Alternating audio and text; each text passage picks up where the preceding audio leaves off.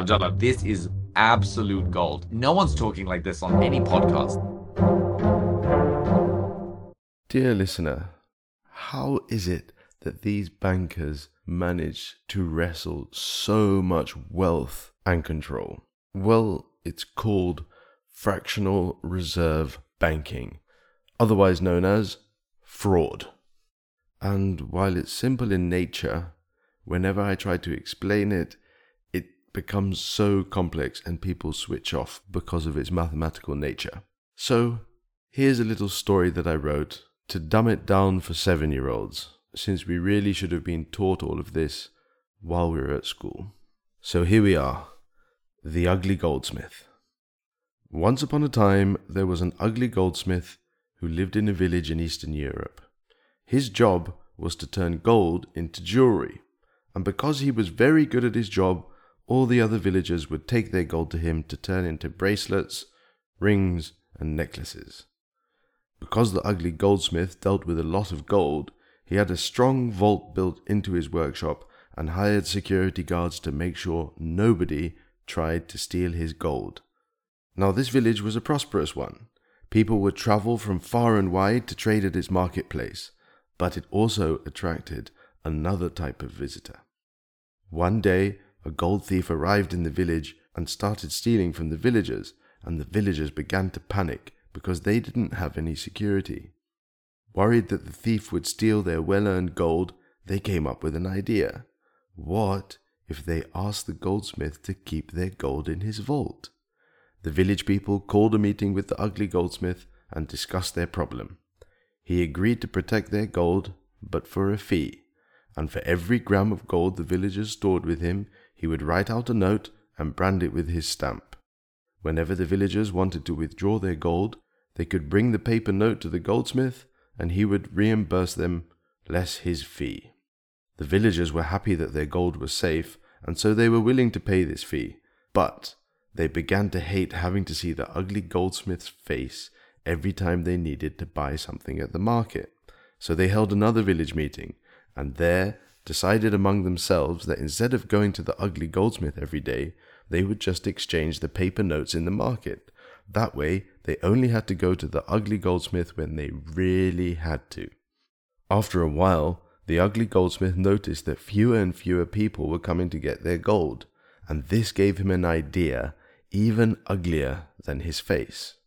As long as he kept enough gold in the vault to service the few people that came to exchange their notes, he could loan the rest out, and he would charge interest on the loans, and so even though the gold wasn't his, he would be making profit off the interest. Now, the ugly goldsmith had a few ugly cousins that sold goods in the marketplace. He called a family meeting and offered them his new loans of gold at low interest rates. The ugly merchants got excited because they knew with more funds to purchase goods, they could buy stock at lower costs and make bigger profits in the marketplace. The ugly merchants got very rich very quickly because none of the other merchants could compete with them. All the ugly merchants had to do was make sure they paid off their interest installments on time every month. That way they could keep getting bigger and bigger loans. The other merchants in the marketplace became jealous of the ugly merchants. They investigated what was going on and realized that the ugly merchants were being backed by the ugly goldsmith. But because of their own greed, they stopped their investigation there. Instead of stopping the illegal loans, they went themselves to the ugly goldsmith to get their own loans. The ugly goldsmith agreed to loan them the money, but they didn't know that their interest rate was higher. After all, the villagers weren't family. With all of the extra capital created by the ugly goldsmith, the village got even richer.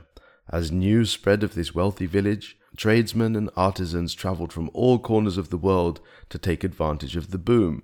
New industries were created, and the village became a large town. The more the town's economy grew, the more gold arrived in the town and into the ugly goldsmith's vault. And the more gold he had in the vault, the more he could loan out at interest. By now, he was making a lot more money from his loans than his jewelry business had ever made, so he rebranded his business as Goldsmith's Bank. He needed a bigger vault, so he built a huge building in the center of the town, and inside it he built the biggest vault in Eastern Europe to store everyone's gold, and then he hired even more security guards. While many people enjoyed the boom, there were some that couldn't afford to pay back their interest installments. But this didn't anger the ugly goldsmith. Instead, it made him excited, because whenever somebody couldn't pay their loan back, he would take whatever the person had to pay off the loan. And if somebody refused, then he would send over his team of security guards to help them change their mind. Over time, the ugly goldsmith accumulated land, livestock, and all sorts of other goods that he would sell off to his cousins, the ugly merchants. But those that were dispossessed had lost everything they had and were forced to move to the outskirts of the town. Here they made houses from whatever they could find. As time went on, more and more people moved into these poverty-stricken districts, and crime began to rise. Despite the social ills growing in the town, the ugly goldsmith kept loaning out his pieces of paper, and nobody stopped him. The ugly goldsmith knew that he had to keep the mayor and the chief of police on his side, so he built them big houses in the center of town. If people complained to the mayor about having to pay back their loans, the mayor would just make excuses for his friend the ugly goldsmith. And if anyone complained to the chief of police about the ugly goldsmith's racketeering, the chief of police would just turn a blind eye. Then the ugly goldsmith had a great bout of inspiration and invented a new word, philanthropy.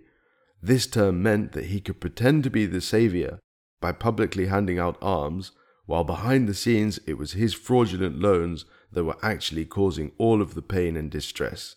In the shortest amount of time, the ugly goldsmith was not only the richest man in the town, alongside his cousins the ugly merchants, but he was also the most powerful. Nobody could contest him because most of the people didn't know that it was him manipulating all of the events behind the scenes. And as crime got worse and the outskirts of the town became even more unlivable, the ugly goldsmith would make sure that the mayor took the hit and another man would be put in his place. And the same thing happened with the chief of police. Because by now Goldsmith's bank's paper notes were the currency of the town, all the gold was sucked into the ugly goldsmith's vault under his control. He had used the people's gold to rob them of that very gold. He had become extremely rich, while the majority of the people in the town suffered, and he sat behind the scenes taking no responsibility while using the mayors and chiefs of police as his scapegoat. And one day he was overheard saying, "Give me control of a country's currency, and I care not who makes its laws."